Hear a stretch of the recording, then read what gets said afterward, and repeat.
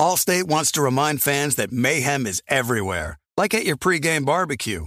While you prep your meats, that grease trap you forgot to empty is prepping to smoke your porch, garage, and the car inside.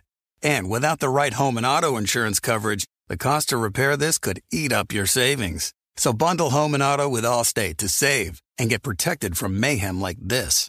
Bundled savings vary and are not available in every state. Coverage is subject to policy terms and conditions. There's no distance too far for the perfect trip. Hi, checking in for... Or the perfect table. Hey, where are you? Coming! And when you get access to Resi Priority Notify with your Amex Platinum card... Hey, this looks amazing! I'm so glad you made it. And travel benefits at fine hotels and resorts booked through Amex Travel, it's worth the trip. That's the powerful backing of American Express. Terms apply. Learn more at americanexpress.com/withAmex. The volume. The 3 and Out podcast with me, John Middlecoff, is presented by FanDuel Sportsbook. There's no better place to make every moment more than with FanDuel. America's #1 sportsbook, very easy to use, safe and secure. You get your winnings fast. I cannot recommend it enough. Love gambling with FanDuel. If you are new, just download the FanDuel Sportsbook app to get started now. Sign up with promo code Colin so they know we sent you.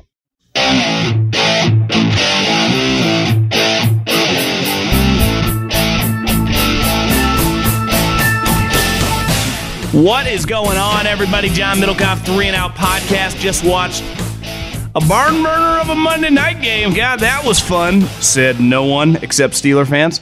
Talk a little bit about the Monday night game, some thoughts, stuff going on around the league, some quarterback drama. A lot of people talking about that Russell Wilson dead money. His contract hasn't actually kicked in yet on the books. So that should be fun for the Denver Broncos. Some Joe Burrow just getting his swag back. Herbert, Tua. Some other hot seat thoughts. Some guys that I thought were in trouble actually might be okay. And then some guys that are probably in a little trouble. And then, of course, the Middlecoff Mailbag. At John Middlecoff is just my name. Fire in those DMs. If I haven't answered your question, I'm probably going to take a chunk out of this week, 3 or 4 hours, and just go through all my DMs and kind of manually answer them. I've put that off for a long time. That might be a project this week. That's a good winter project. Again, fire in those DMs, get your question answered here on the show. Also, if you subscribe on Colin's feed, make sure you subscribe to the 3 and Out podcast. We greatly appreciate all you guys listening. Could not do this without you. Well, maybe I could. I just record into a microphone and send it out to nobody listening, but that's not the case. So I appreciate all you guys. Let's talk some ball. Okay, my initial reaction, like most people, when Jim Irsay went with Jeff Saturday, was shock, awe, jaw hit the floor. Then, if you listen to the podcast, you know I kind of push back against the crazy overreaction, because at the end of the day, he's just an interim coach. He's not the full-time guy. Who cares? The team was terrible. And then they beat the Raiders. It was actually pretty impressive. And now they've lost 2 games in a row. But tonight, I gotta be honest, at the end of the game, was pretty embarrassing. He is not the offensive play caller, and he's obviously not the defensive play caller. So when he's on the sideline, a lot like Mike Tomlin, he's the CEO.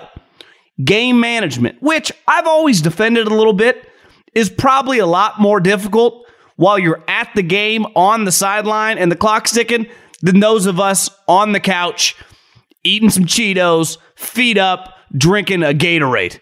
Right? It 100% is, because consistently during the NFL, the history of watching football, college and pro, coaches struggle with calling timeouts, end of game and end of half situations. But tonight, with Matt Ryan on the 3rd down play, or I guess it was 2nd down play, when he takes off running and gains, 2 yards short of the 1st down or whatever, one, he's not an athlete relative to athletic quarterbacks. So he's probably a little gassed in that situation. You got 3 timeouts. You're down a touchdown. You're close to the red zone. To me, that's a pretty basic call timeout, take a breather. But I think Jeff Saturday got really greedy there. And to me, got greedy for what? Like, you got 3 timeouts. If you had 1 timeout, I understand pushing the limits. But I think that crossed the line of all of us sitting on our couch universally going, call timeout, man, to like, bro, why did you not call timeout there? That's a pretty basic timeout. Matt Ryan gassed on the ground, get up. You waste a bunch of time, and then you get stuffed, and then ultimately on fourth down, you don't get it done. So you end the game, you go to the locker room a loser with multiple timeouts. I never understand this. Listen, you always want to conserve your timeouts, right? In the first and early on in the second quarter. Same thing with the third and middle way through the fourth quarter. Sometimes it's unavoidable. A delay a game situation, maybe a defensive breakdown where a guy's wide open and could lead to an easy touchdown. Obviously, there are times when you have to blow a timeout in a half or, in the second half when you ideally don't want to do. And then there are situations like tonight where you didn't need to go to football coaching school, which in the NFL or college is basically just becoming an assistant and working your way up. If you've just been a part of the game, obviously Jeff Saturday is. He's a several-time Pro Bowler. I thought that was a pretty basic one. You're just sitting there looking at your team. Clearly he's gassed running it down, and you don't call a timeout. Makes no sense. So while I did defend the overreaction, calling those guys a little over the top, everyone that went nuts when Jeff Saturday was hired, because like I said, he's the interim head coach. This team sucks. Who actually gives a shit?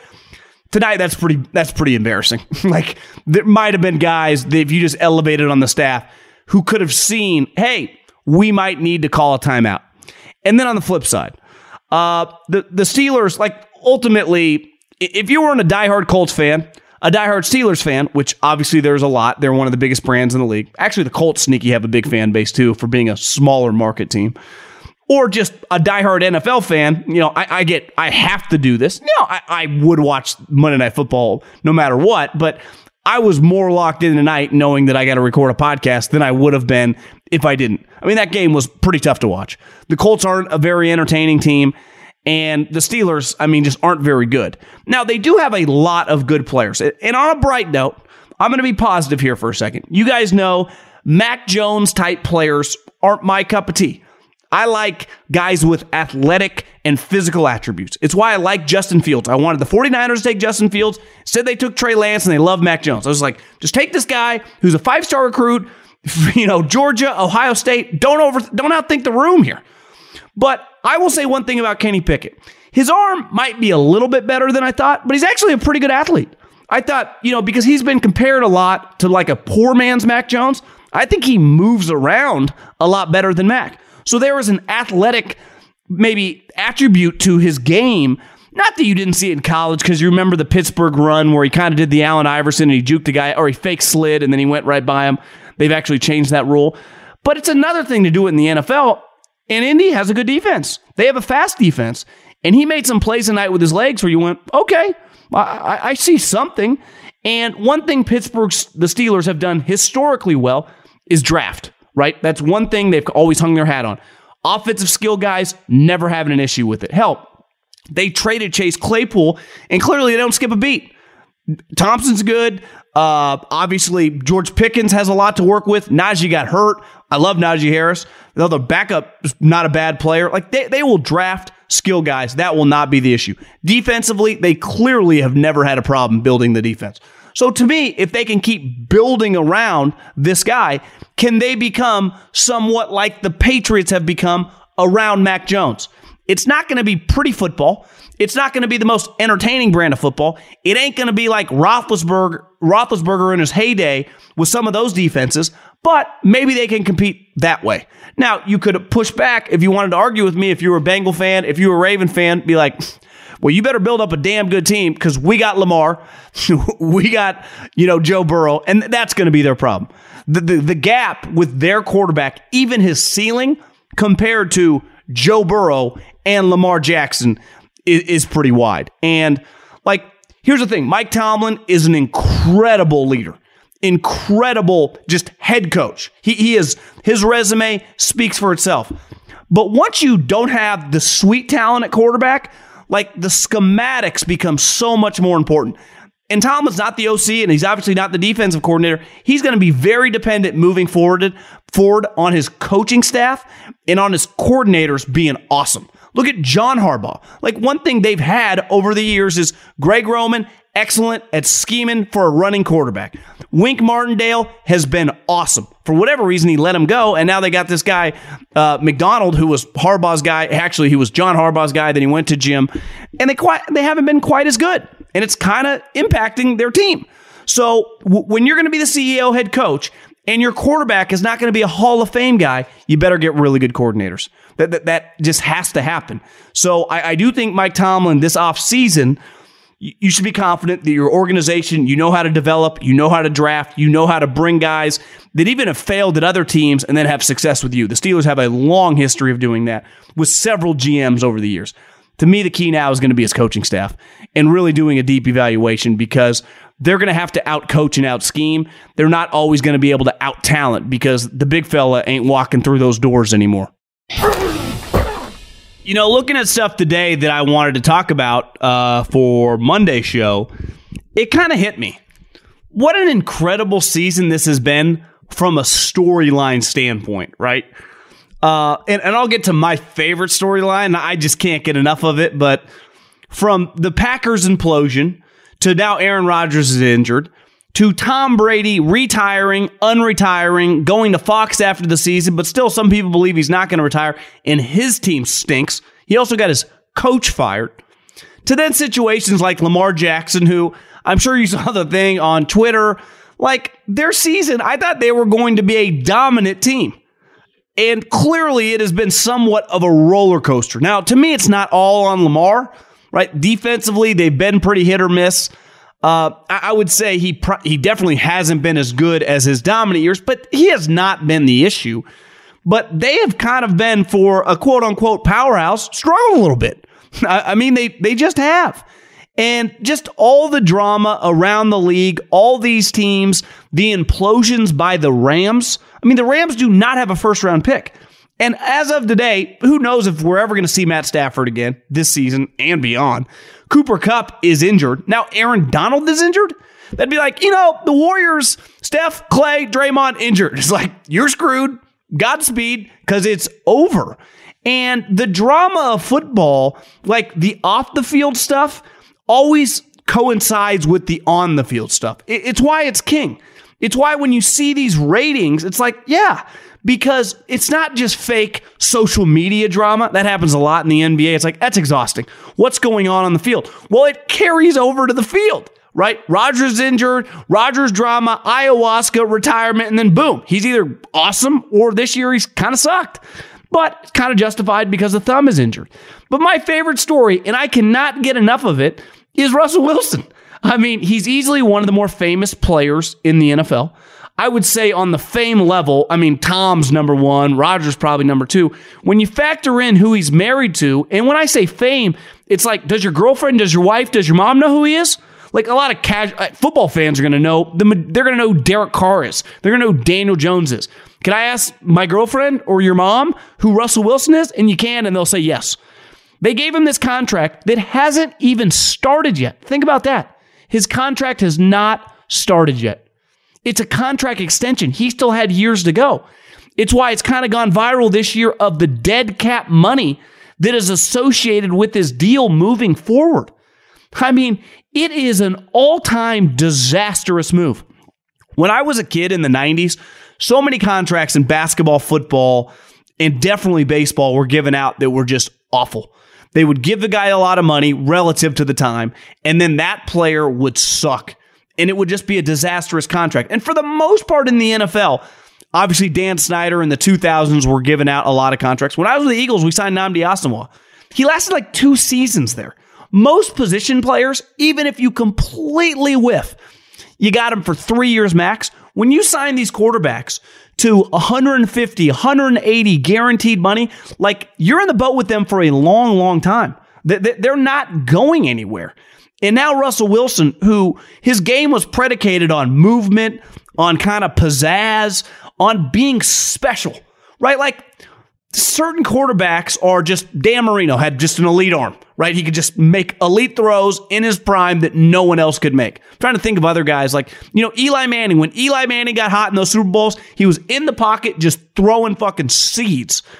Russell Wilson was a lot based on like 360s in the pocket, running around. That's all gone. And then on top of that, the basic stuff is awful. Like he's got nothing. It's like a pitcher that's throwing 97 miles an hour, comes back the next year, he's throwing 86. You're like, well, does he have any other pitches? They're like, no, he's just got an 86 mile an hour pitch that if it's in the zone, it's getting hit a long way the other way. And the Denver Broncos are completely tied with this guy for several years moving forward. Like, it's just an all-time albatross move. And think of the ramifications, like the LA Rams and the Denver Broncos do not have their first-round pick. Both teams are headed for potentially drafting in the top 5. Like the Lions in Seattle have top 5 picks. Hell, the Philadelphia Eagles, who have the best record in the league, who are probably cruising, I would never say cruise because it's the NFL, but are definitely headed to the number 1 seed in the NFC, have a top 7 pick right now in the draft. Football season is underway, so now is the perfect time to download FanDuel, America's number 1 sportsbook, because right now new customers get a no-sweat first bet up to $1,000. That's free bets back if your first bet doesn't win. Just sign up using the promo code Colin. FanDuel has all your favorite bets from money line to point spreads to player props.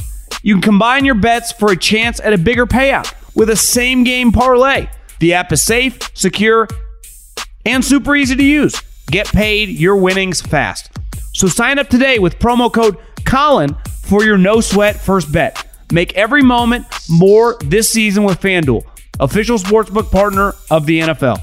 21 and over and present in Arizona, Colorado, Connecticut, Illinois, Iowa, Indiana, Louisiana, Michigan, New Jersey, New York, Pennsylvania, Tennessee, Virginia, or West Virginia. Must wager in designated offer market. Max bet $5. Restrictions apply.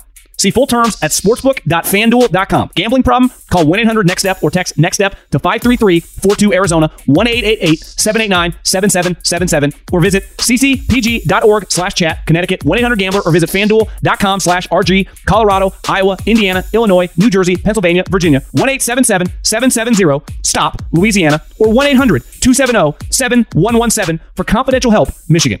1-877-8-HOPE-NY or text HOPE-NY 467-369 New York, Tennessee Redline 1-800-888-9789 Tennessee 1-800-522-4700 Wyoming. Visit www.1800gambler.net West Virginia.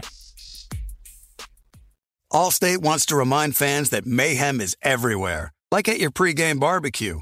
While you prep your meats, that grease trap you forgot to empty is prepping to smoke your porch, garage, and the car inside.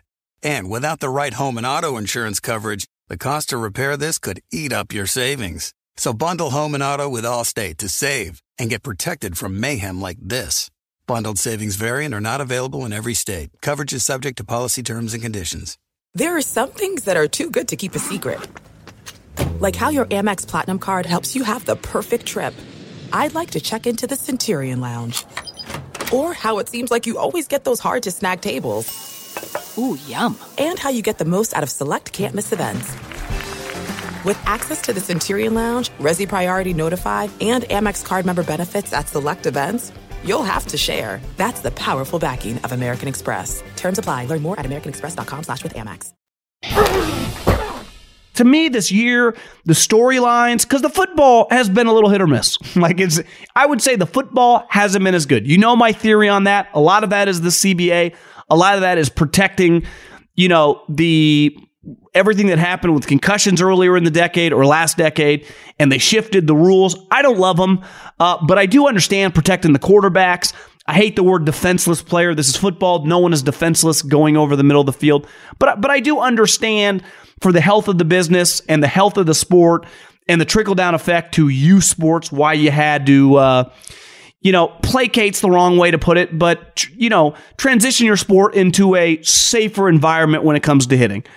And definitely the practices, the double days, the product is not the same, but the storylines are pretty damn good. They really are. And we're kind of having the end of an era of Brady, of Rodgers, headed toward a new era of all these young guys. And I was thinking about it today, like the Zach Wilson story, which I hit on Sunday night, is just an all-timer, right? They draft the guy number 2 overall. By the middle of the second year, a franchise that, for the most part, is usually pretty crappy, is really good. I mean, you watch the Jets, and they had to bench him. They did not have a choice. I think I saw on the internet today, Saleh said, and of course he did, yeah, Mike White's still going to be our starter. And I love how he prefaced it it's a week-to-week thing. No, it's not a week-to-week thing. It's over. Zach Wilson, you're not even the backup. You're the third stringer. But that quarterback class in 2021 was thought of so highly. And I was living in the Bay Area at the time. It was Trey Lance or Justin Fields or Mac Jones. Quarterback talk was nonstop because all these quarterbacks, Trevor Lawrence would have been the number one pick in the majority of drafts in the history of the league, right? Maybe Peyton Manning's draft, maybe Andrew Luck's draft, maybe Michael Vick's draft. There's a small percentage of drafts where Trevor Lawrence would have been 100% the pick. So that, to me, whether he turns out to be a stud, and he showed signs of life yesterday against the Ravens, made a couple great passes. And obviously Doug Peterson being a former quarterback, he's going to give him a chance over time to maximize his potential, right? And I would still bet on Trevor Lawrence. Now, bet on him to be some all-timer. Probably wouldn't put my money there, but I will bet on him to be a really, really good player. The other guys, who the hell knows? I mean, Zach Wilson is benched. Trey Lance had a broken ankle. Justin Fields, who's, to me, of the four guys, the most interesting, but the way he plays, he's getting the shit knocked out of him. His team has no offensive lineman. They had to turn him into a running back just to operate on offense because their receivers were so bad. So he started running, he started killing, he started taking these hellacious shots. He leads the league in sacks. He's already injured, so I just hope the guy can live, but I'm a fan. And Mac Jones is pretty average. And I know everyone's well, he had a good Thanksgiving night game. Okay. It's I would not want Mac Jones to be my quarterback if I had any options. But the previous year's draft, how about that thing? Because all you want when you draft a guy really high is, of course, you'd want the guy to become Peyton Manning, Aaron Rodgers. But most of the time, that's not going to happen. Can the guy just become your starting quarterback for a decade and then put it on your GM and your coach to build up the team and be in a position to just make the playoffs and win playoff games? Most teams, when they draft a guy high, would be I'd be good with Matt Ryan or Phillip Rivers. And you go, God, I'd like better. Well, of course you would. But if I told you the day you drafted a quarterback in the top 10 picks, this guy is going to have Phillip Rivers' career. As a player, as a GM, you would sign up for that. Then it's on you to do a better job. Ultimately, the Chargers did. They actually drafted well. Their just coaches always suck. But you know what I mean. But it looks like the quarterback draft of 2020, Joe Burrow, he's kind of got his swag back. I mean, have you noticed? The Bengals started 0-2. They've won 7 of their last 9 games. They're coming. They look fantastic. They just got a fantastic win against the Titans. Anytime you beat the Titans, even though the Titans shouldn't be good, they always are, 7-3 coming into that game, that was a playoff level game. Now, in theory, the Bengals should always win. They have Joe freaking Burrow, and that team has Ryan Tannehill. But I think most of us agree, the coach for the Bengals, who I always forget his name, Zach Taylor, we're all taking Mike Vrabel over Zach Taylor. But when you have Joe Burrow, and he's that good, he elevates your franchise like Giannis or Steph Curry does. He changes the outlook of the team. He's just got it all. And one of my favorite parts about sports is when you have a player who you just go, yeah, we're just going to fucking hop on his back for a decade and he's going to carry us to the promised land. And when I say the promised land, you might never win a championship. I mean, I grew up a Barry Bonds fan. You can say what you want all the time about all you want about steroids. He was winning MVPs before him, before he ever took, the cream, the clear, and all the juice in his butt. But the reality is when you had him on your team, you had a chance to make the playoffs every year. Just watch the Warriors now for a decade. Ultimately, they've had a lot of great players, and Kevin Durant joined up. Steph Curry is the leading heartbeat of the franchise and the reason they turned into a power. And you watch the Bengals, who have had actually a better couple decades than I think they get credit for. They were pretty consistently good under Marvin Lewis. Now, they weren't winning playoff games, but they were very, very competitive and very well built. I saw them live multiple times. Actually, saw them live one time with the Eagles and saw them live one time with the Raiders. They beat the crap out of when I was with the Eagles, and they destroyed the Raiders in 2015. That team was really good. Whitworth and Pac-Mans and AJ Greens and Eiferts, that team, Giovanni Bernard, they were stacked. But they had fallen on hard times. And they drafted this kid who was, let's call it what it is. He was the starting quarterback for one of the greatest teams ever, but he was a one-year wonder in college, and he's beyond lived up to the hype. And I love watching the guy. And I know a lot of people get mad at me, and I don't mean to do this, but sometimes I forget about talking about him when I discuss Obviously, Herbert, Josh Allen. I throw Mahomes as the leader in the clubhouse. Lamar, he deserves to get talked, and I need to do a better job of using him in that group because he's 100% part of it, and he's 100% part of the crew who's going to lead the league as Brady retires, as Rodgers goes on to do ayahuasca, as Russell Wilson now stinks. You know, just that quarterback class is kind of over, and this new crew of guys, Mahomes, Allen, and Burrow is a huge part of that. And before I get to Herbert, like, Tua was the 5th pick. And listen, I would still take Herbert over Tua. So would the Dolphins. I got news for you, Dolphins fans. If your general manager and your head coach had to choose today, would they do a straight-up trade today for Justin Herbert over Tua? They would. Now, that doesn't... I'm not trying to diminish what Tua has done, though I am still skeptical would be strong. He's clearly a solid player, and I respect guys that their teammates respect and like. We've just seen it go the other way with countless players. Clearly, the Miami Dolphins like the guy as a human, and that goes a long way when you're the quarterback. So he is a likable individual, high character guy, good guy. I see all these clips, like he makes me laugh. I'm a pro Tua the human. The player, like I like my quarterback to have a little bit of a stronger arm and to be a better athlete. But maybe they've done such a good job of building it up around him that he's thriving. I mean, he's 70%, 19-3. You cannot dispute the numbers. Even the biggest haters, and I'm not the biggest hater, but I'm somewhat of a hater, can't dispute the numbers. It's going to get a little tougher. Playing the top defense this week on the road, the 49ers. Still has to go to New England, who's really good on defense, and still has to go to the Bills. I know they beat them last time, but let's face it, check the stats. It was kind of a crazy win. But he's having a fantastic season. So if you can get a quarterback who can be your starter, be 8-3, 19-3, every team in the league would take that. Now, is it sustainable? He got crushed again in the game against the Texans. He's obviously had multiple concussions this year. I know they're like a neck injury. No, it's multiple concussions. And you know me, I'm not one to say he should never play again. Like if he wants to play, like this ain't my life. But he is one injury away. So he, to me, of the 3 guys, is clearly the one I have the biggest skepticism on. But so far, like he's shut a lot of people up, including myself. And last but not least, the game against 2 coaches that no human alive would want coaching their team beside the Arizona Cardinals and the LA Chargers ownership, Kingsbury and Staley, I mean, neither deserved to win that game. And the difference ultimately was Herbert driving him down when he had to have it, throwing a game-winning touchdown, throwing the game-winning 2-point conversion, who I will give the Charger coaching staff credit, even though Brandon Staley has nothing to do with the offense. Fantastic call by Joe Lombardi. Run a little... like a little Texas route, just kind of a little, they bunched up the receivers and the tight end, and it was just, the Cardinals had no fucking clue what was going on. Gerald Everett walked into the end zone. It was stealing, it was stealing candy from a baby. It was an easy play Herbert made with his eyes closed. Win the game. It's cool.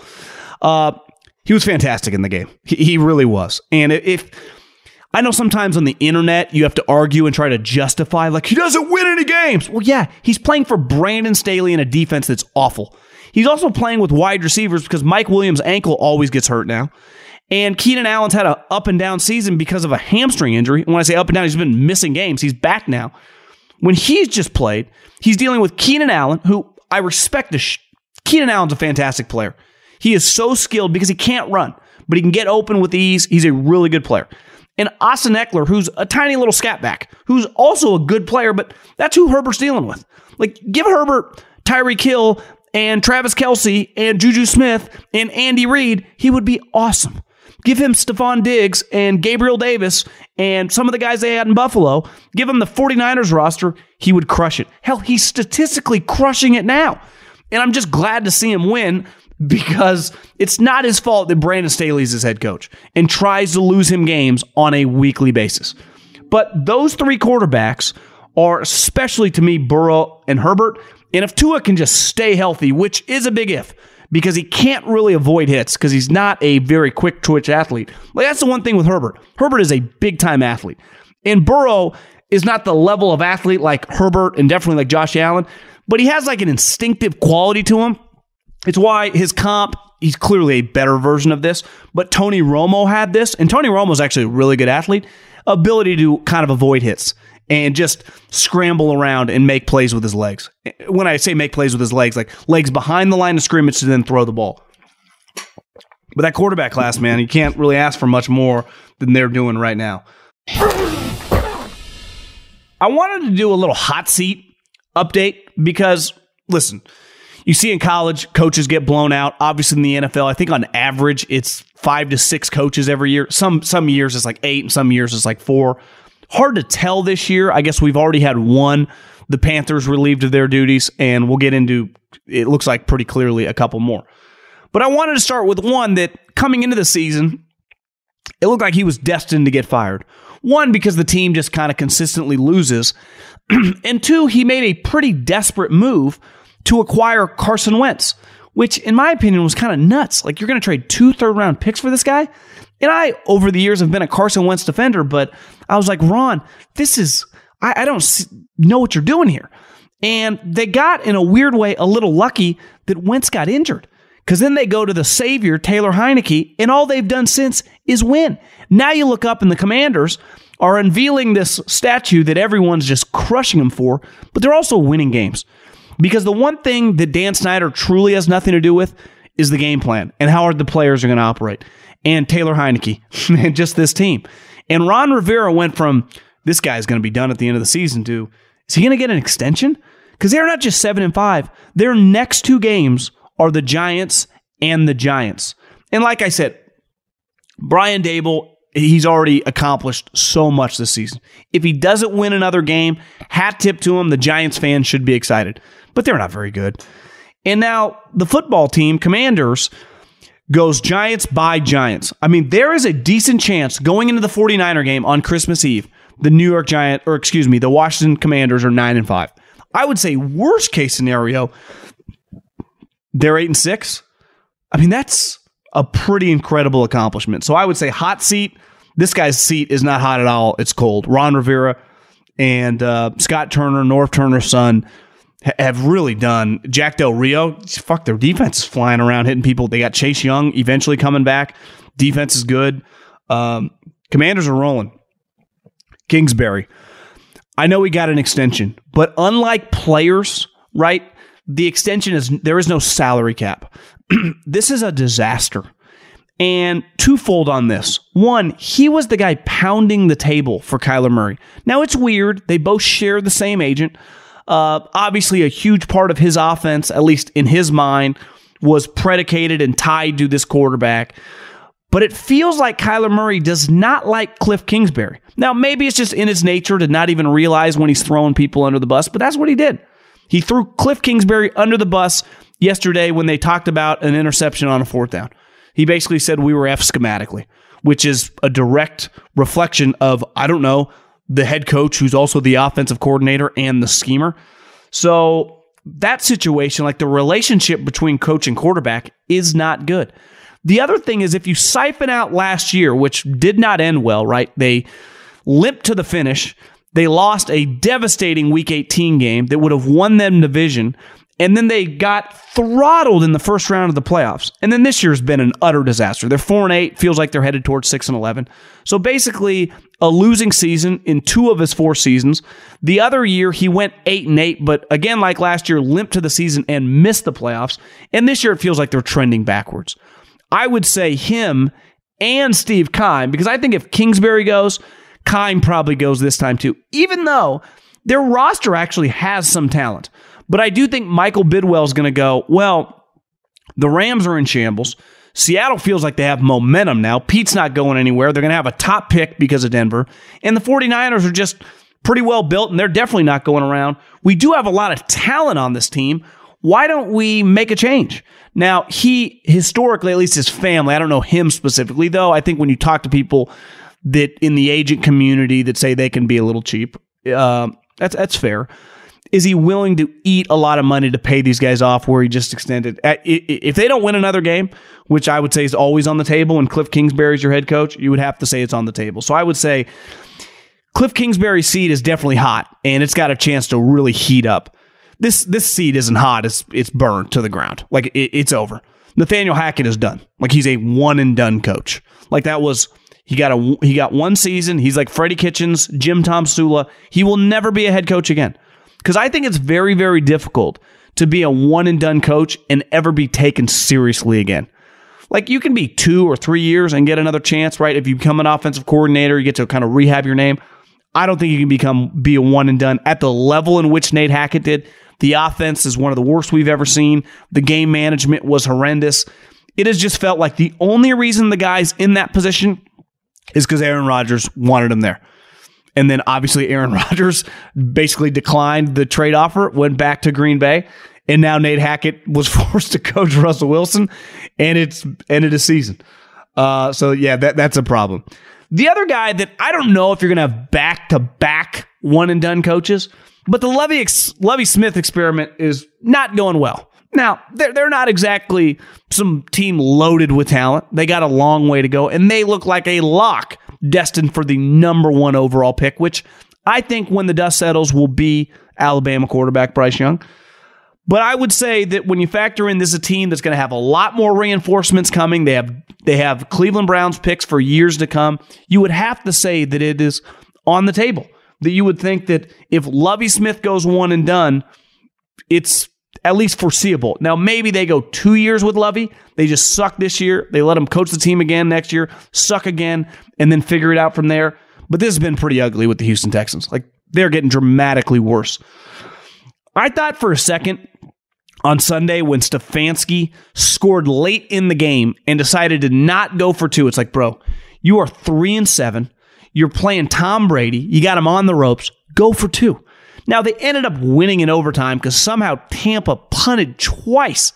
Who punts twice in a 10-minute overtime? Tampa did. And he won the game. But I do wonder, like, I'm not as big of a Stefanski hater as some, but the Haslams are nuts. I mean, they are crazy. So to think that Stefanski, like, they might just say, well, we could have been way better if we had a better coach, and then we would have been in position when Deshaun got back to make a playoff run. Instead, he shows up, we're 4-7, and our season's basically already over. So I would say his seat isn't too hot, but they've had discussions. And then last but not least, this guy would never get fired, but we always got to be on Amazon Prime watch, and that's Sean McVay. Their team is now 3-8. Matt Stafford is on the shelf. Cooper Kupp is on the shelf, and now Aaron Donald is on the shelf. So you have to ask yourself, you go, they don't have a pick next year. They don't have a very good offensive line. They have no running backs. Their best players now are aging and injured. Is this guy going to keep coaching? Now, you know where I stand on this. I think it's a pretty exhausting topic, but the fact is, it's a topic because they're going to suck. Like, they're in the all screwed category. Like, ultimately, Denver has an unreal defense and has young players on offense.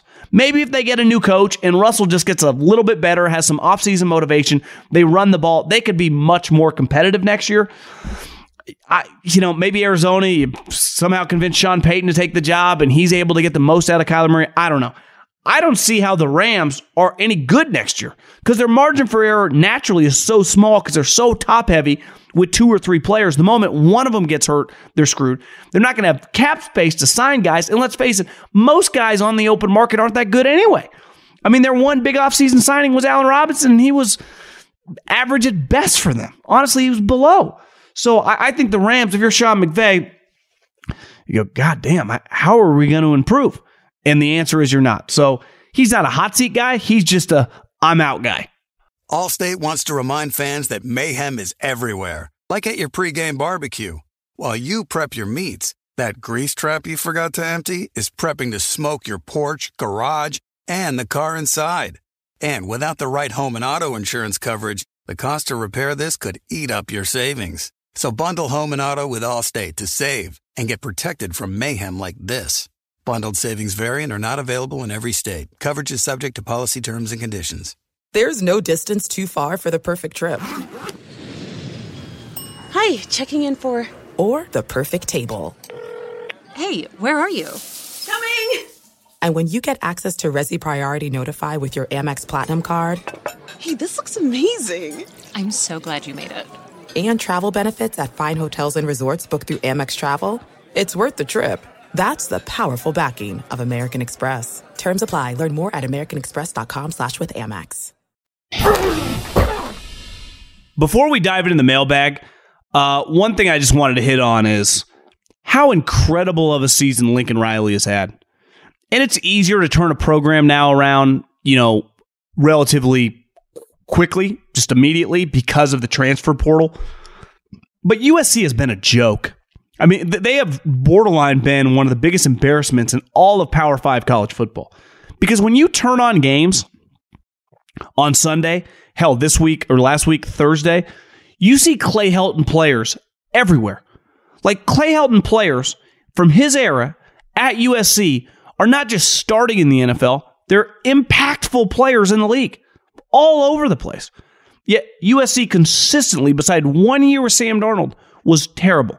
He gets there. He brings in Caleb Williams, who is now unofficially the Heisman Trophy winner in 2022. And they have USC 11-1 when their defense isn't even any good. Now, you know where I stand on Lincoln Riley, big picture. For him to beat Kirby, for him to beat Nick, for him to beat, I guess you just got to beat those two teams, Georgia, Bama, and Michigan. I'd say Ohio State, but their defense stinks too. You got to put a premium and an emphasis on defense. So a guy slid into my DMs today and was like, I don't agree with what you said about Chip Kelly getting pushed around with physical teams. And I was like, yeah, I don't think it's an opinion. It's a fact. But when I scouted and went through Oregon in 2012, they actually had a lot of physical players on defense. Buckner was on that team. Armstead was on that team. Kiko Alonso was on that team. They had several defensive backs on that team. Michael Clay, he actually recruited on his best Oregon team some good defenses. But as people in the program would tell you, he just didn't care about it. And he would never change his offense, slow it down a little bit, take your time, because he was just so obsessed with his offense scoring 80 points. There is a nature of how you have to play, and I actually think Lincoln Riley understands it. It's what I always respected about him at Oklahoma. He was willing, some of these spread coaches just won't go under center. They don't even know how to implement it, install it, coach it in the playbook. It's not there. Lincoln Riley has no problem in a short yard situation putting a guy under center, putting multiple running backs and offensive linemen behind him and doing heavy packages. And you give him an elite talent at quarterback, the offense is unstoppable. And that's what's happening. Because I think Caleb Williams is an all-time talent. He is, Trevor Lawrence level can't miss guy, right? Athleticism, arm talent, accuracy, playmaking. Dude's, if he was in this draft, it wouldn't even be a question who'd be the number one overall pick. I think Bryce is awesome, and I think Bryce is an awesome prospect. Caleb, to me, is dramatically better, partly because of the size. He's just much bigger. And he's got he's got a more explosive arm. He's a special prospect. But to have them one win away, and I think this game's going to be hard because the Pac-12 championship game is now in Vegas. And Vegas is, I've made this drive several times, haven't made in a while, 3 hours, maybe 4 hours? Correct me if you live in the area. From Salt Lake City, Utah's going to have a large contingent there. It's also 5 hours away from LA. USC is going to have a large contingent there. The Pac-12 championship game over the last decade has mainly sucked. And for a large period of time, it was at Levi Stadium where the 49ers play. I think this game is going to be packed. Utah fans, USC fans, it's going to be badass. The environment's going to be sweet. And I'm rooting for Caleb to win this game. I want to see Caleb against the University of Michigan. And it's going to be really, really fun. But they gave the guy $120 million. They gave him a package that you would give to an NBA player, to a Major League Baseball player. And it was well worth it for them. They needed the juice. They needed the vibe. They needed the whole thing. But eventually, you got to coach the games, right? No different than Brian Kelly. They gave him $95 million, a lot of hype. Brian Kelly went 9-3 pretty immediately. It was okay, we feel pretty good about ourselves. Lincoln Riley went 11-1. The program went 4-8 last year. So, and bringing Caleb for 2 years and winning a Heisman Trophy year one, listen, if I would have been one of the rich guys to chip in on this $120 million, buy this guy's house, do all the shit they're doing for him, I'd feel pretty good about my investment right now because Lincoln Riley, he's not going to be named Coach of the Year, but he has been, honestly, everything and more USC could have wanted. And Caleb, for most of us, I watched him a little bit at Oklahoma. Not that I didn't think he was good. I didn't realize he was this good. That game against Notre Dame, if you had the chance to I just watched half the game, he was absurd. He did some things in that game that were outrageous. I mean, it was like Patrick Mahomes meets Josh Allen. Now, he's not as physical as Josh Allen, but just breaking tackles, scrambling around, making these throws on the run. He is a very, very fun player to watch. And if you have to say, hey, I got a really fun quarterback for you, what offense and what offensive coordinator would you want to see him playing under? I think Lincoln Riley would be the choice. Okay, let's go. Middlecoff mailbag. Try to bang out a lot here. At John Middlecoff is the Instagram. Try to keep it fast paced. At John Middlecoff Instagram. Fire in those DMs. Get your questions answered here on the pod. From Matt. Honest question. Going through some crap. What was your breaking point where you said, screw it, I'm betting on myself and starting your own venture? Matt. I hit on it yesterday. The second time I was relieved of my duties in radio, it kind of hit me. Like I was so tired of doing, like I didn't get fired either time on performance. It was because, management. And it's like, I'm an opinionated guy. I'm never going to shut my mouth. I'm going to piss people off. And the only way I can control my own destiny is doing it by myself. And like I said, when I got let go in radio, I still had money coming to me. So I had about 3 months, the fall of 2016, to kind of take inventory. And I think the second time because in the NFL, when Chip came in, I didn't get my contract renewed. It kind of threw me on my ass. I didn't handle it as well, right? I was in my late 20s. The second time I was like, took me a couple days, dusted off my shoulders and was like, I got to figure this out. And started our own podcast. And then a couple years later, this happened. And now the volume, which, it's all worked out well. But I would say it took, I don't want to act like I'm just some natural Gary V here. I worked for someone for a long period of time until I realized like I can kind of control my own destiny by doing my own thing. Now, you still realize like you need to partner up with people. Like you need other people. You can't just do it all on your own. Like even Jeff Bezos, some of these people had help. But if you do not like working for other people, I would recommend it. Now, I don't have kids, and I didn't have kids when I did this. I didn't even have a girlfriend or anything. So my responsibilities were pretty limited. I had a lot of runway to screw around and figure it out and potentially fail. And I failed. It took us a while to make some money.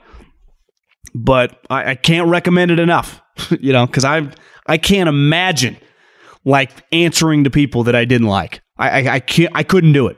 I'd rather be dead broke. I'd rather mow lawns than do that again. The way that makes me feel, just not for me.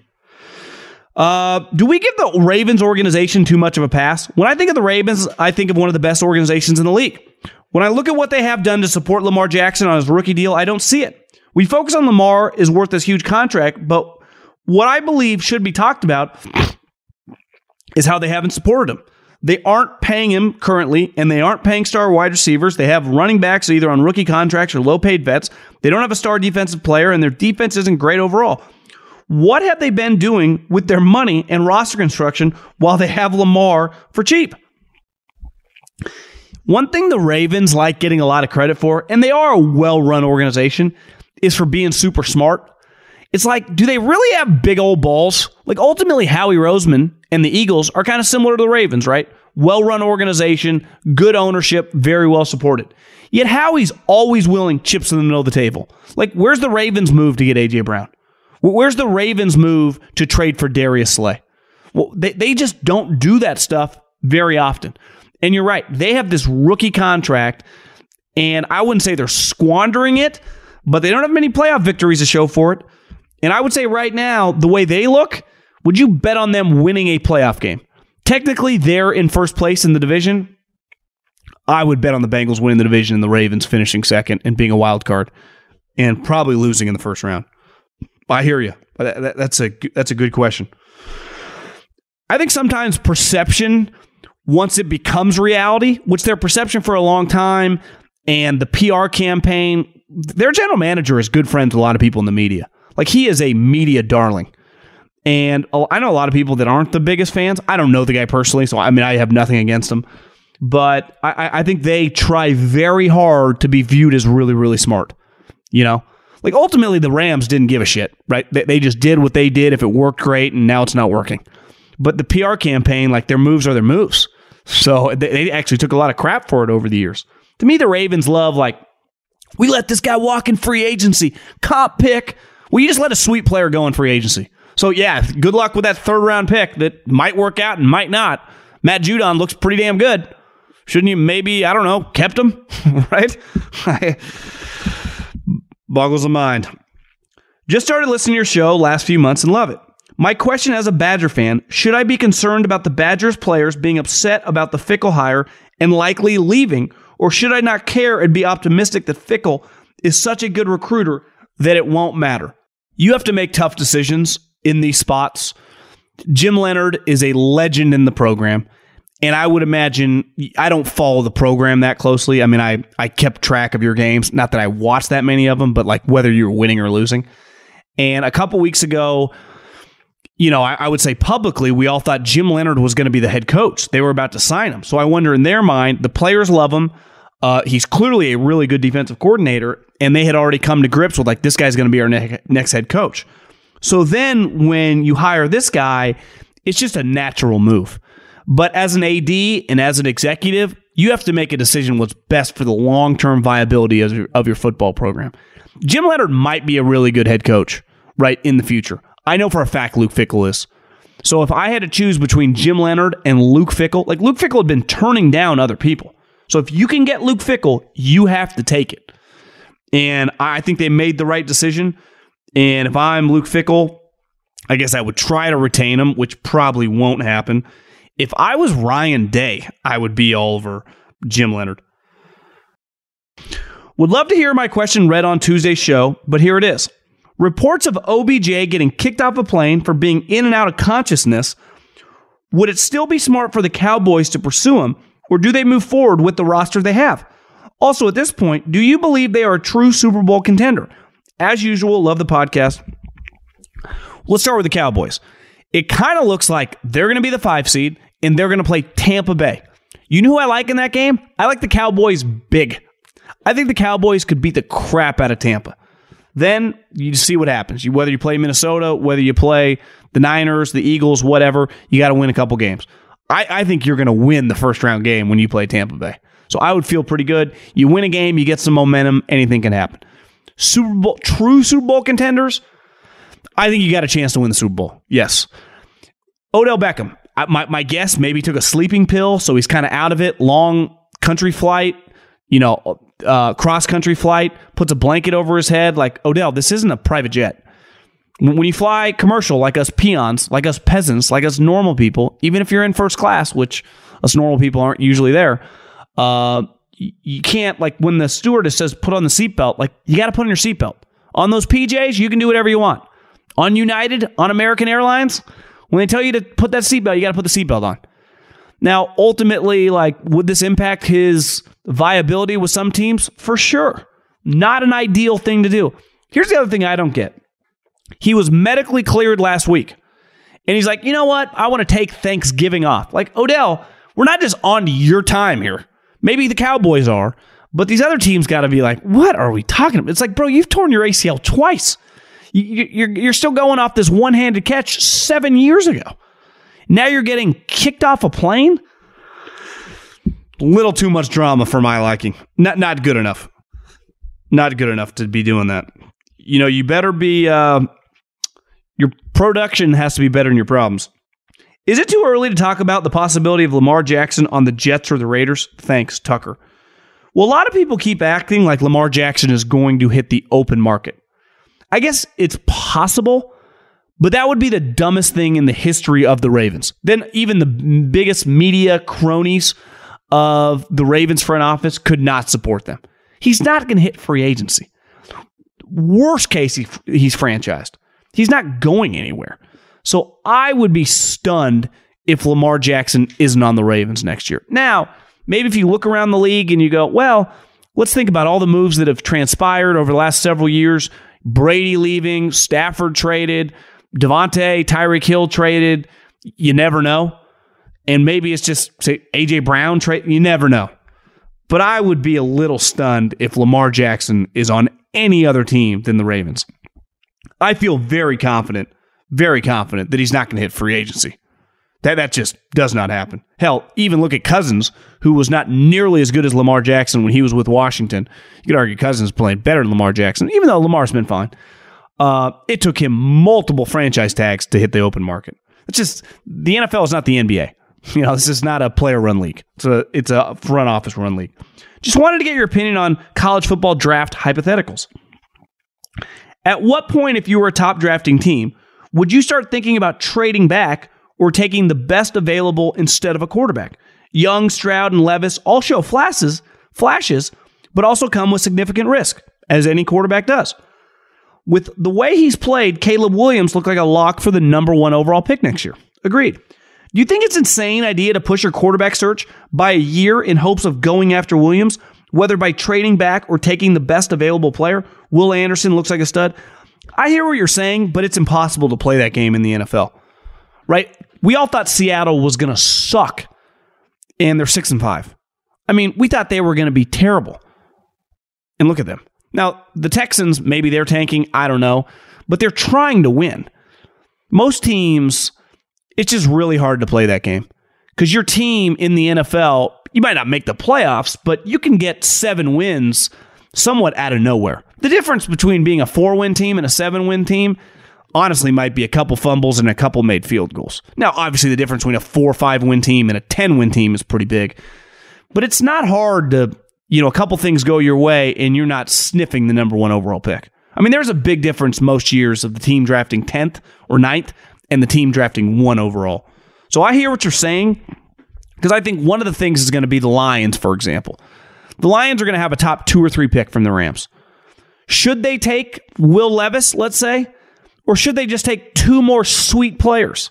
Will Anderson and some other player with their pick that might be like 10th and just keep playing around Goff. Goff's proven that he's got to a Super Bowl if your team is good enough around him. Look at the Lions. Their team actually is ascending. You get Will Anderson with Aiden Hutchinson, with another, DB or another awesome wide receiver. Maybe you're sweet. So I think you can always... Those conversations, do you know what's funny is the couple years I worked in the office, we had the same conversations that we have here on this podcast. The same conversations that people DM me to get answered here on the show. Like, obviously, not that, if you're just a scout, you influence the draft or free agency or whatever, but you do in the sense that you just have a direct line to your GM and your coach. But you're constantly talking about the same stuff for the most part that the fans are talking about. Should we do this? Should we do this? Should we take a wide receiver? Should we trade this pick? Should we sign this guy in free agency? You just actually are a part of it. But it honestly is the same conversations. Friends and I were talking and wondering why NFL team scouts don't use virtual reality to better qualify decision-making skills of a quarterback. Any thoughts on scouting strategies, tools, technologies available? Well, I think a lot of quarterbacks now use VR in college, right? So these college players use the Oculus, the headset, to basically do mental reps. I'm not up to speed enough with, I've only used it one time in my life, how a quarterback and like the scout or general manager or coach would use it together. But I hear what you're saying. I would imagine we're not that far away. I think that's fair to say. I don't necessarily know exactly how it translates, but we're not far away. And my name is Mark, messaging you on my business account. Looks like he's an interior designer. Lifelong Lions fan. And I would like to ask your opinion about the end of the Thanksgiving Buffalo game.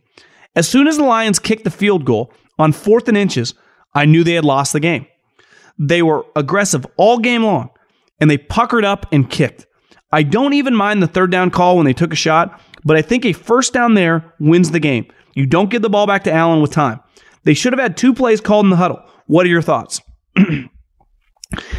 Here's my issue with not going for it, whether it be going for 2 at the end of the games like when Stefanski did it, whether it be kicking a field goal like Dan Campbell did it. I understand being conservative when you're 8-2 and the difference in seeding, winning matters. The Lions, what was their record in that game? 3-8 or 3-6? Like, they're not going to the playoffs. So why are you not playing to win? When you have nothing to lose, and think about that game. The Bills have everything to lose. The Lions have nothing to lose. Part of Dan Campbell, in theory, this big tough guy, is kind of having some balls, putting your nuts on the table in big moments. It's easy to go for it in the second quarter or the third quarter. What about a tie game late in the game? When it's like, yeah, field goal, but then I give it back with, I don't know, the biggest arm quarterback we've ever seen and some sweet deep threats. Probably not a good idea, and it obviously backfired. But Dan Campbell, if he's going to be a good coach, he has to be an aggressive coach. And stuff like that would make me nervous because he's never going to be Kyle Shanahan or Andy Reid or Bill Belichick as a scheme guy, right? That's a fact. So he's got to hang his hat on being crazy motivator. Say what you want about John Harbaugh, and he hasn't always made the right decisions. He usually has stones. He usually has balls. He's not afraid. Like, I remember Dan Campbell, when he was hired, really hung his hat on saying, you know what Sean Payton taught him, is you don't always have to be conservative. You have to be aggressive. You got to pick your spots. You got to be willing to take risks. And what's even the risk there? You go for it. It's like, you're not going to the playoffs. I hate bad teams that don't roll the dice. That's really a pet peeve of mine. Big Tennessee fan here. Do you think Hendon Hooker has any chance given a real opportunity in the NFL and where he might fall in the draft? Obviously, a torn ACL, but he was having a historic year beside that. I would say he was going to get drafted more than likely on the second day. I'm pretty sure he's old. Isn't he older than some quarterbacks in the NFL? Isn't he like 25 years old? But you have a torn ACL, now you're old. I know people, fair or not, I mean, you're closer than this to me, nitpick that offense a little bit. I mean, the games I've watched it does feel, and this is kind of just, it's a compliment of Heupel and the offensive scheme, but like Chip back in the day, Lincoln Riley, guys just get kind of wide open, and the game becomes pretty easy for the quarterback. Though, I'm with you. When I watch them play Alabama, I give him somewhat of a pass in the Georgia game, but just other teams, he was very, very explosive. Torn ACL is a killer, though. My guess is now he's a 5th-round pick. All right, John. If you could trade Russell Wilson for Mike White straight up right now, would you? Here's what I know. If the Denver Broncos could get completely rid of that contract and trade him for me or you, they would do that in a heartbeat. Russell Wilson isn't even their biggest problem. That contract, if he is a bottom 10 quarterback, might be one of the biggest albatrosses in NFL history. It is an all-time potential disaster. They are so screwed. God, I love it. Now that you came out with your take on Ohio State and Ryan Day, and as a Buckeye fan, I cannot agree more. Day inherited a winning program, but now it is all on his responsibility, and he has to go. I have said this for years and consistently have not believed in his slow starting Bucks and weak defense. He's got to go. Any thoughts on the immediate rumors to Urban coming back? I personally don't think that it is a good choice. Well, Urban is one of the great college coaches of all time. So I would imagine there are some internal people that sign the checks that would love to have him back. Because when you're Ohio State, when you're LSU, when you're Florida, when you're Oklahoma, when you're USC, there is just too much cash not winning big. It's just will never be accepted. And Ohio State is probably in a rare group, right? It's not even just winning. Like, I'm talking 12-1 and being in the playoffs is mandatory. And what makes it unique for your team, you were 11-0, but it didn't feel like the season was going that well, where they almost felt like they underachieved a little bit. But when you lose to a rival that I would say it's the biggest rivalry in all of college sports, when they're both good, Michigan, Ohio State, and you get your ass kicked 2 years in a row. Think about this. When Ryan Day came into Ohio State, they weren't just better than Michigan. They were lapping Michigan. They were dramatically better. Urban never lost. They were getting way better recruits. If this was like a race, like when you're in elementary school or junior high and they make you run around the track and 4 laps is a mile. If they were just running the mile, Urban Meyer, Ohio State, and the program was potentially like multiple laps ahead when Orion Day got there.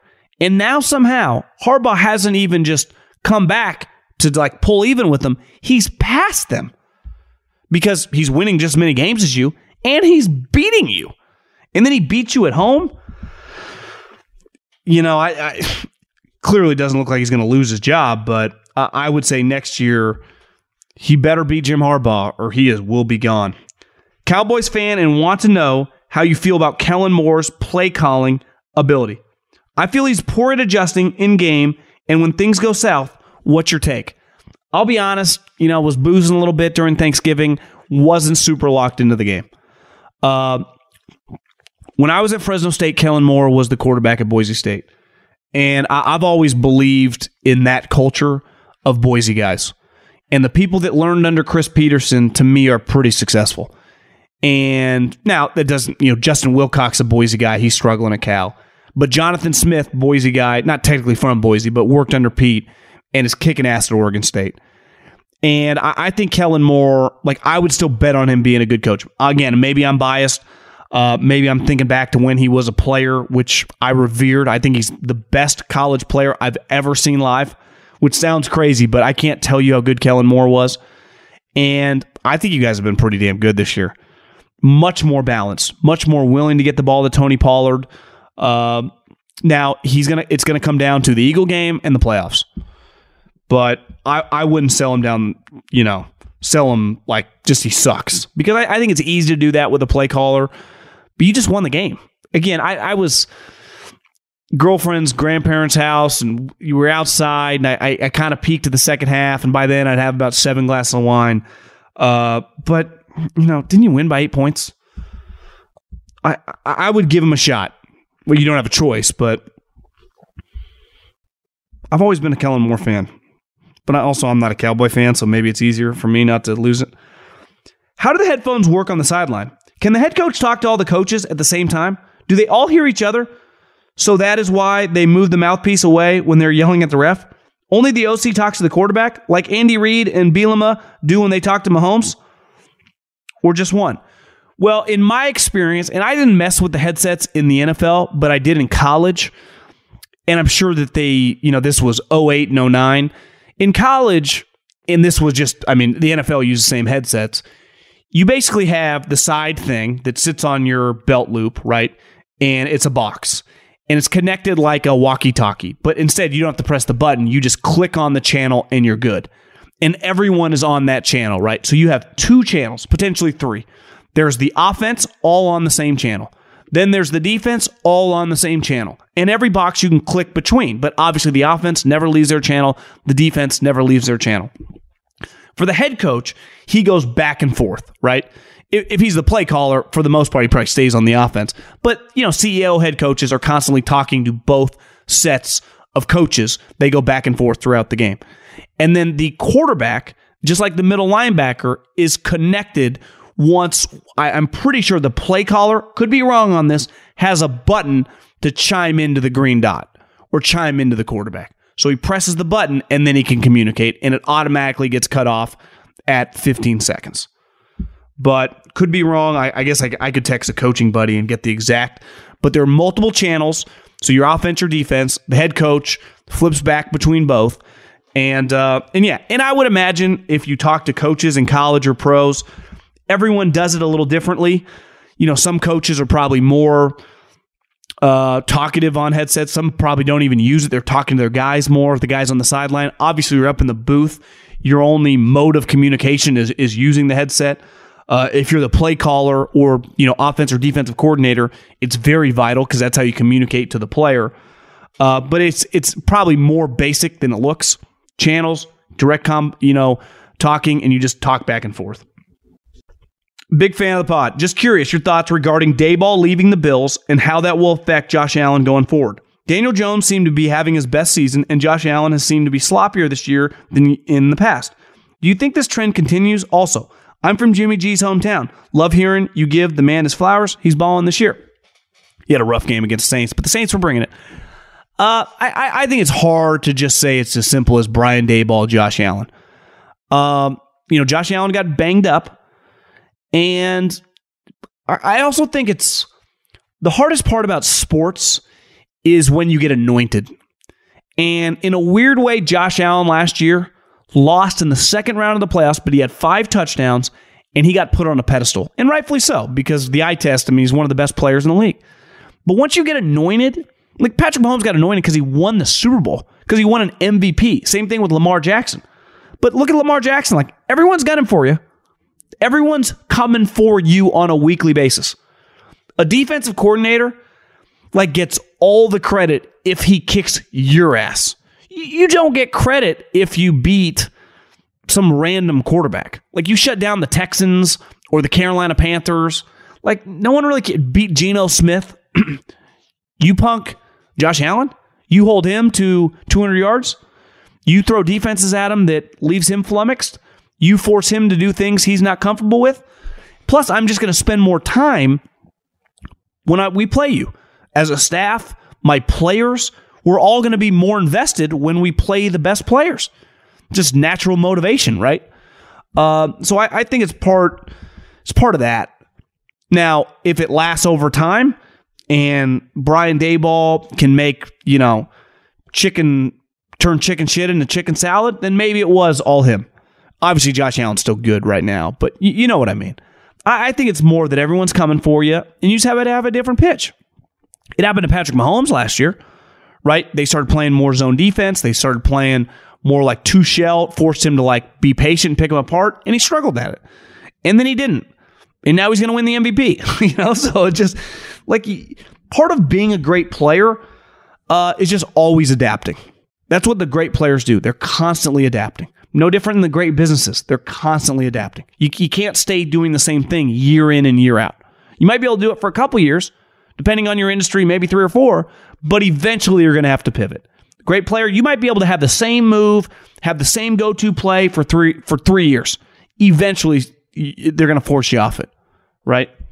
Eventually, you're going to have to, dribble to your left if all you have is a right hand. Eventually, you're going to have to hit a breaking ball. And I think that's probably impacting Josh Allen more than the coaching staff change. Could be wrong on that, but that would be my my guess. Okay, last question. Do you think we could ever see pure pocket passers have success in the NFL again? Could you ever see a time when guys like Tony Romo and Matt Ryan could be franchise quarterbacks? Well, I think you're underestimating Tony Romo's athleticism, but Matt Ryan, Eli, Flacco, I just don't know if those players are coming into the NFL. If Phillip Rivers and Matt Ryan were coming into the NFL right now, they would get picked high. But where do those players exist? You only get to pick what college gives you. And right now, college, because of high school football, is just producing more athletes. They force that guy to be athletic early on. So for that guy to play at USC, at Oklahoma, at wherever, in the SEC, the Big Ten, the Pac-12, more likely than not, he's really athletic. Look at most of the top quarterbacks right now. They all can move. So, like I said, if Matt Ryan was at Boston College right now, he would still get picked really high. Now, my thing has been for a while, part of the NFL right now, the defensive linemen that have consistently been coming in the NFL have outpaced the high-end offensive linemen. You have had probably like a 2-to-1, 3-to-1 ratio of sweet defensive tackles, sweet defensive pass rushers, and guard centers and tackles. Now, there have been some good guard centers and tackles, but for the most part, there have been constant, unreal athletic freaks coming into the defensive line. And that's part of the reason to me why you got to be able to move, because all these defensive ends, let alone defensive tackles, can all move now. So I think it would be more difficult than ever, especially with the way the game is coached in the offseason, training camp. It's hard to develop guards and centers. It's hard to develop really good right tackles. Trent Williams and Lane Johnson, the high-end guys, are all worse, are going to make it.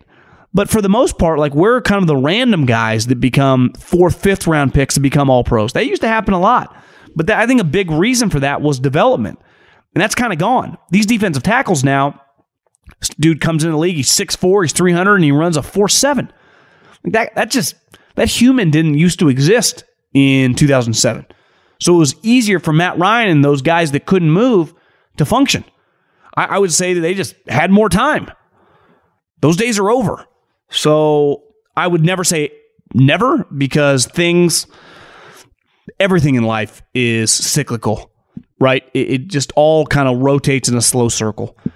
That being said, I don't foresee that happening anytime soon, right? Like, do you foresee in basketball there just being a renaissance of big guys banging in the post? Like, no, that's never going to happen. Do you foresee in baseball, guys, slap hitters that just bat 360 coming back like when I was a kid? No, they don't want that. Like, people want athletic quarterbacks, which honestly makes some sense. Right now, you could argue the greatest quarterback of all time, slow. I would say the second greatest quarterback of all time, Joe Montana, pretty damn good athlete. John Elway, pretty damn good athlete. Aaron Rodgers-Favre, pretty damn good athlete. Dan Marino, not a good athlete relative to, NFL players. Peyton Manning, pretty bad athlete. Steve Young, pretty good athlete. So a large percentage of the greatest quarterbacks of all time might not have been Michael Vick, but they've been athletic. They've been able to move. And I think that will only grow.